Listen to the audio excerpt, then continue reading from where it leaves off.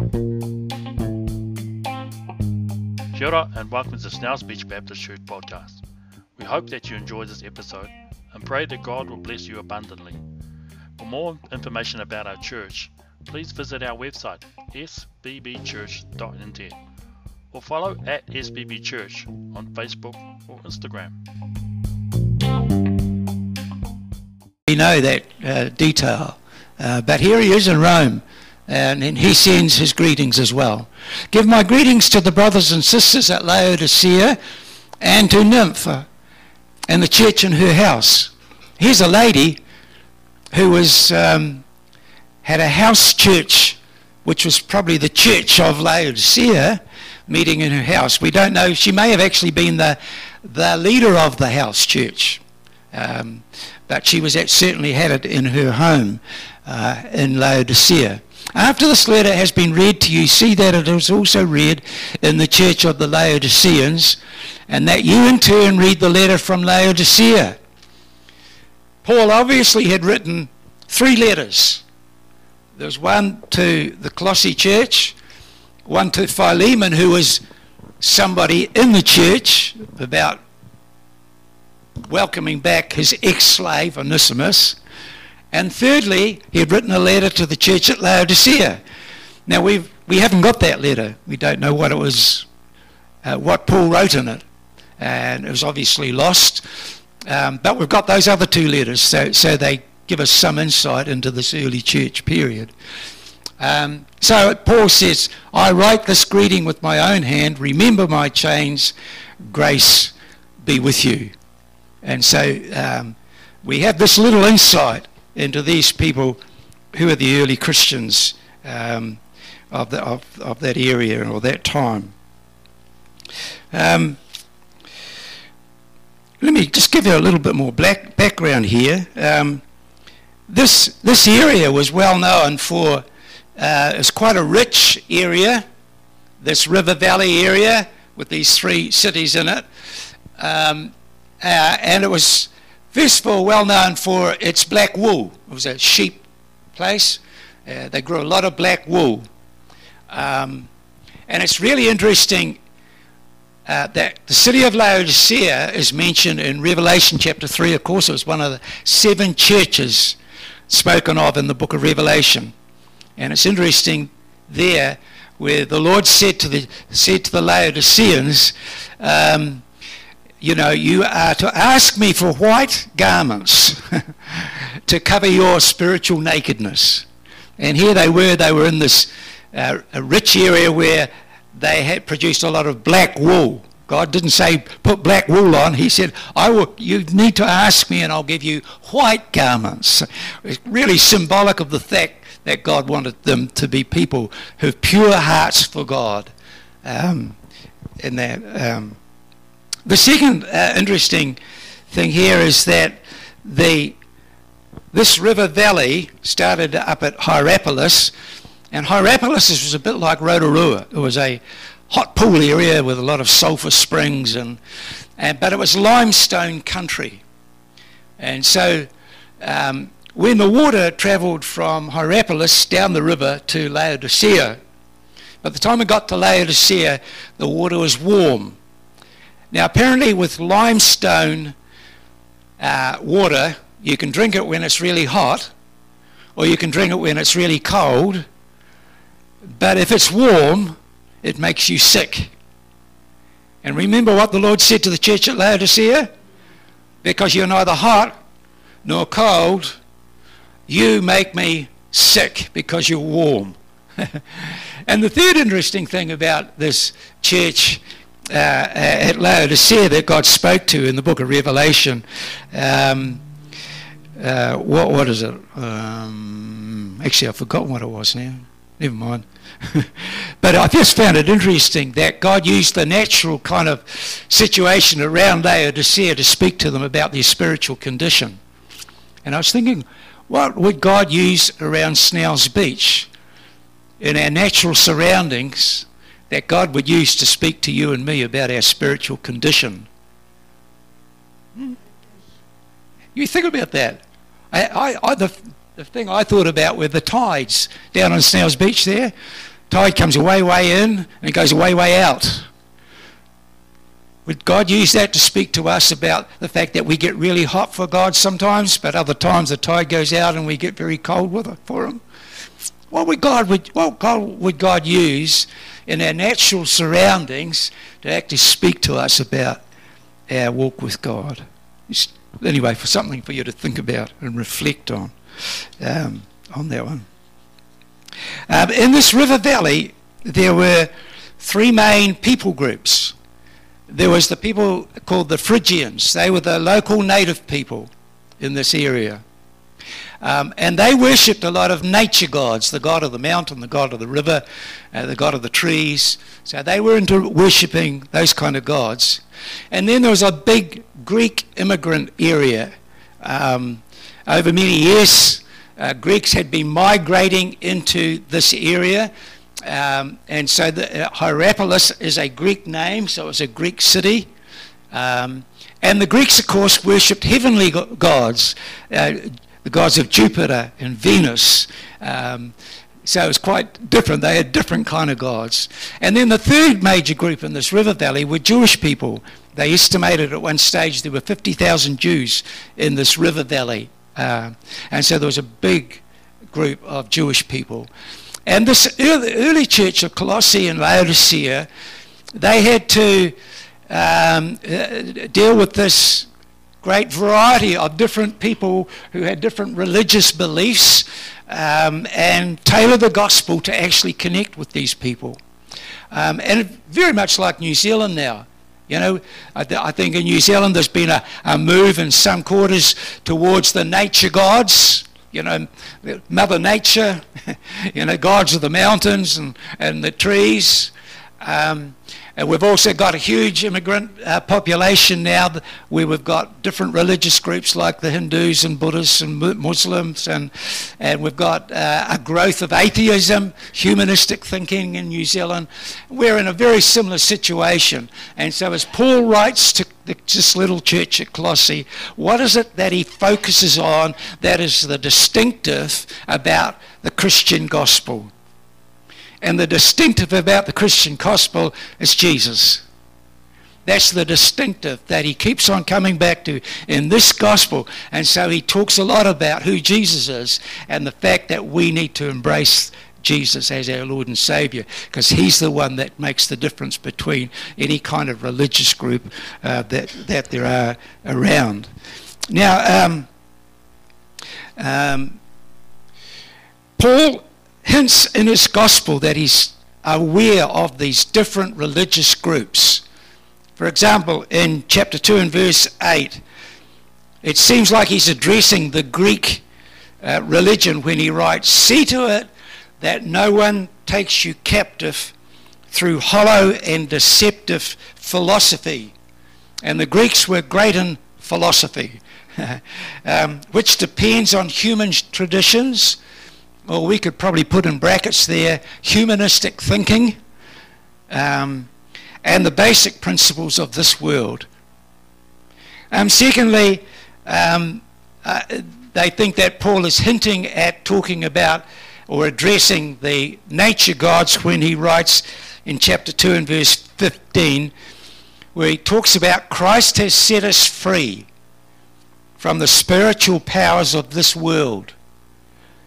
Therefore, do not be afraid of the spirits, demonic spirits, the spirits of nature, because Christ has the authority over all principalities and powers. And then thirdly, he writes about the whole issue of Judaism, when he says, "Don't let anyone condemn you for what you eat or drink or regard to religious festivals, a new moon Sabbath or a new moon celebration or a Sabbath day." In other words, he's really saying here, don't let legalism, all the do's and don'ts of Judaism, rob you of your relationship with Jesus, or spoil your relationship with Jesus by getting embroiled in all the do's and don'ts of the religious traditions. And so through his little letter to the Colossians, he's kind of pointing out some of the dangers of us getting sidetracked into other religious ideas. And he keeps on coming back to the fact that Jesus is the one that we are to embrace. And I think that's a good message for us today. I think there's a lot of temptation, even in Christian circles now, where people talk about God but they won't talk about Jesus. And I think there's a danger when you start hearing Christians doing that. They leave Jesus out of the equation, and it's Jesus that's the difference to any other religion. It's Jesus who's the Saviour of the world, who came to save you and me. Now, I just want to wrap this up by talking about prayer. It's interesting, a few Sundays ago, Di, I think I might have mentioned in the service, what is God saying to us as we begin a new year in the church? And Di stood up and said, I believe the Lord's challenging us to be a people of prayer. And I thought I'd pick up on that, because this passage talks about, first of all, it talks about Epaphras, who was a man of prayer. And in chapter 4 and verse 12 and 13, Paul writes about Epaphras that he's working hard for you and for those at Laodicea and Hierapolis. And I thought, well, what was he working hard at? Because he was in Rome. And then Paul goes on to say, he's been wrestling in prayer for you. He's been wrestling in prayer. Now, I don't know about you, but when you hear that phrase, he's been wrestling in prayer for you. What does that mean? What does that look like for you when someone is wrestling in prayer? And it conveys immediately that this is a spiritual battle going on here. There's a spiritual warfare that's taking place, and he's battling. He's working hard. When was the last time you worked hard at your praying? There's a battle going on, and Epaphras is praying for these three churches, Hierapolis, Laodicea, and Colossae. And he's praying that they would know the will of God and they'd be mature Christians and strong in God. And I want to encourage you to be people who wrestle in prayer. I don't know about you, but I don't find I do that very often, but every now and then you get that sense that you need to really stand and pray strongly against powers of darkness. Take that God's authority and stand against the powers of darkness in a person's life or in a situation. Yes. Yeah, I struggle with that one sometimes too. Being aware of praying, of being available for God to use in prayer too. I was really, over Christmas time, I decided this year I'd read, just leading up to Christmas, the stories in Matthew and Luke about Christmas. And then I also read the beginning of John's Gospel. And what really struck me, and I think I shared with you just recently about this, what really struck me was John chapter 1 and verse 4, where it says that Jesus was life, and that life is the light of all people. And the darkness, the light shines in the darkness, and the darkness has never put it out. In another translation it says, the light dispels the darkness. And I've been mulling over that since that time, and I just think, wow, here's Jesus. We are to embrace Jesus. We're to embrace his life. You know, and most of you here, if not all of you here, have all experienced the life of Jesus when you open your heart to him and you ask him into your life to be your Saviour.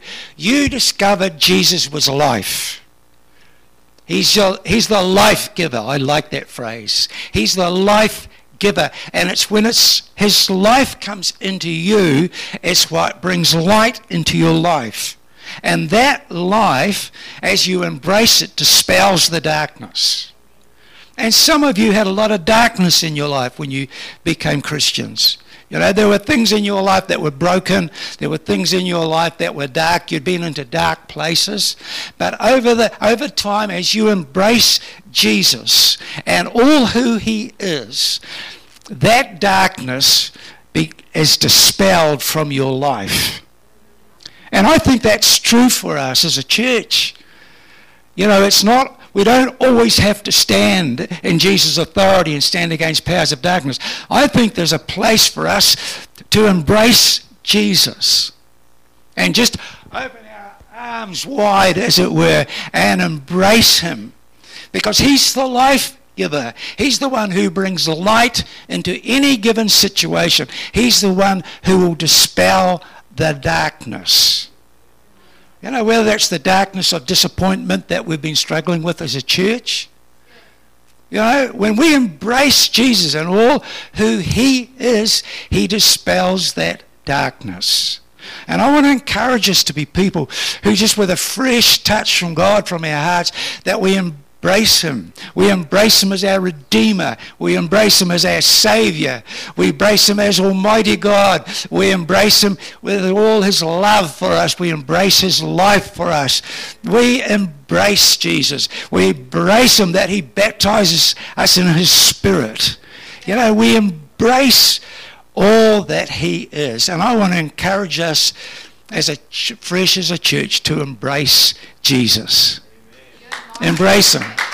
Yeah. Second thing I want to talk about, back in chapter 1, Paul almost always starts his letters by expressing his praise and thanks. You notice that?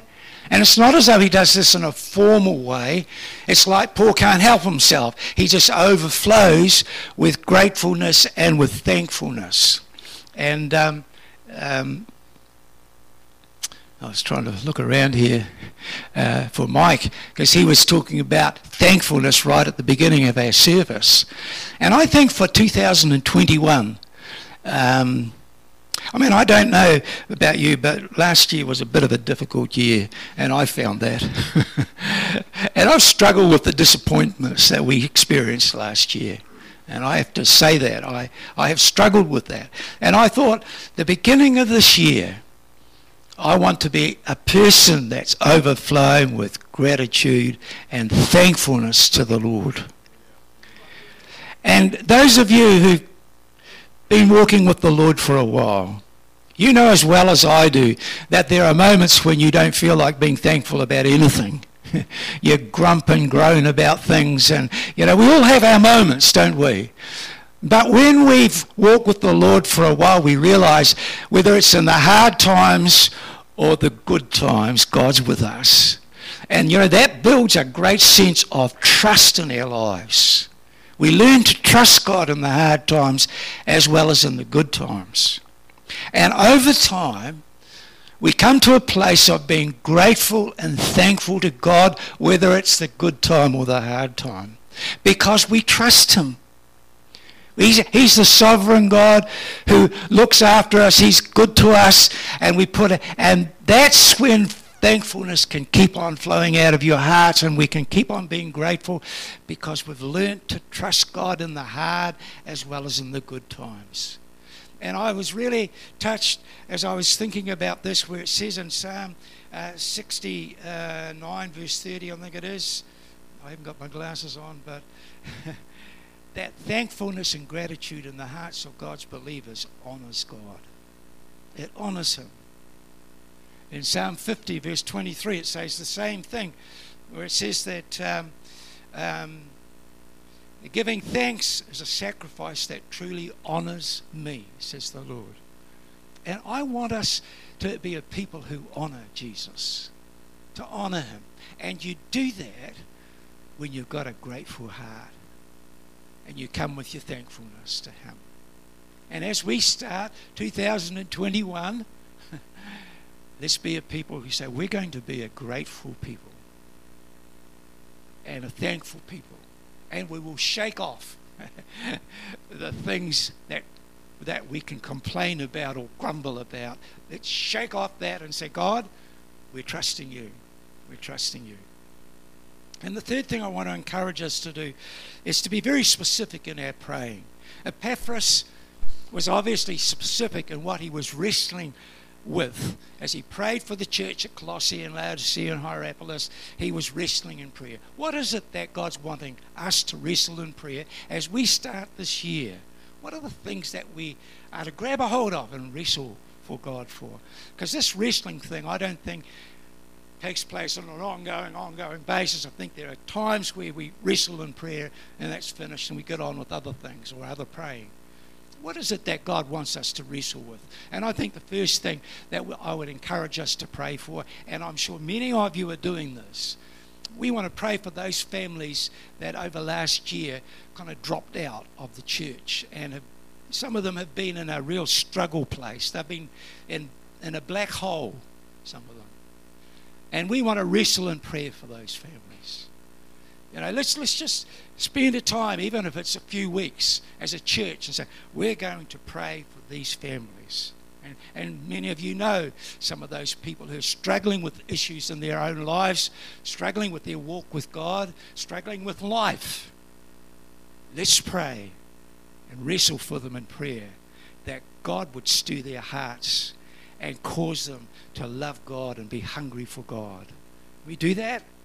Second thing I think I encourage us to pray for and to do as a church is that we will continue to welcome new people into the church, because God's going to bring new people into the church.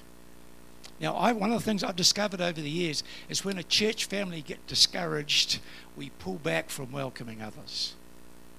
We stop doing it. I want to ask you to step forward. You know, this is a friendly church. Many of you are very good at welcoming people. Let's step forward again and welcome new people into the church, because God wants to build the church and build momentum again like we had at the end of 2019, and we're going to really trust God to see that happen. And the third thing I want to encourage us to be praying for is for the youth of this church. You know, Nina has been disappointed like a lot of us. She's the one that's stuck with a lot of these young families, and it's been disappointing for her. But she's the kind of person that shakes it off and gets a burst of energy again. But she needs other people to stand around her to help her to run the youth, because she won't be able to do that as well as the children's ministry. Can we pray for that? Pray for people that God will raise up a team of people to stand with her, so that the young people can meet together and grow to love the Lord together. And we need that as well. And fourthly, let's pray for a new pastor. Tuesday week, we've got our first calling committee meeting, and we've got, I think, 2 people who've put in their CVs. So we'll be meeting to talk about and pray about that. And we just need God. We need the Lord to give us ears to hear what His Spirit is saying to us, and the wisdom in as we process these CVs through. So people, I just want to encourage you. Many of you are great prayers.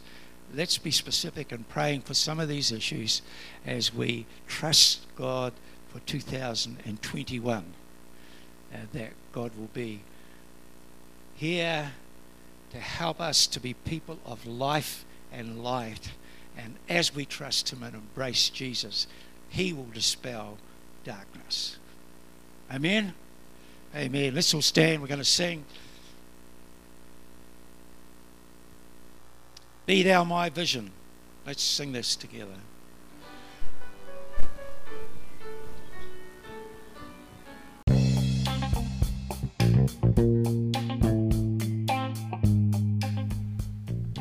Kia ora, and thank you for listening to the latest episode from Snow's Beach Baptist Church podcast. We hope that you were encouraged today by the Word of God. For more information about our church, please visit our website www.sbbchurch.nz. May the Lord bless you and keep you safe this week. Kia ora whanau.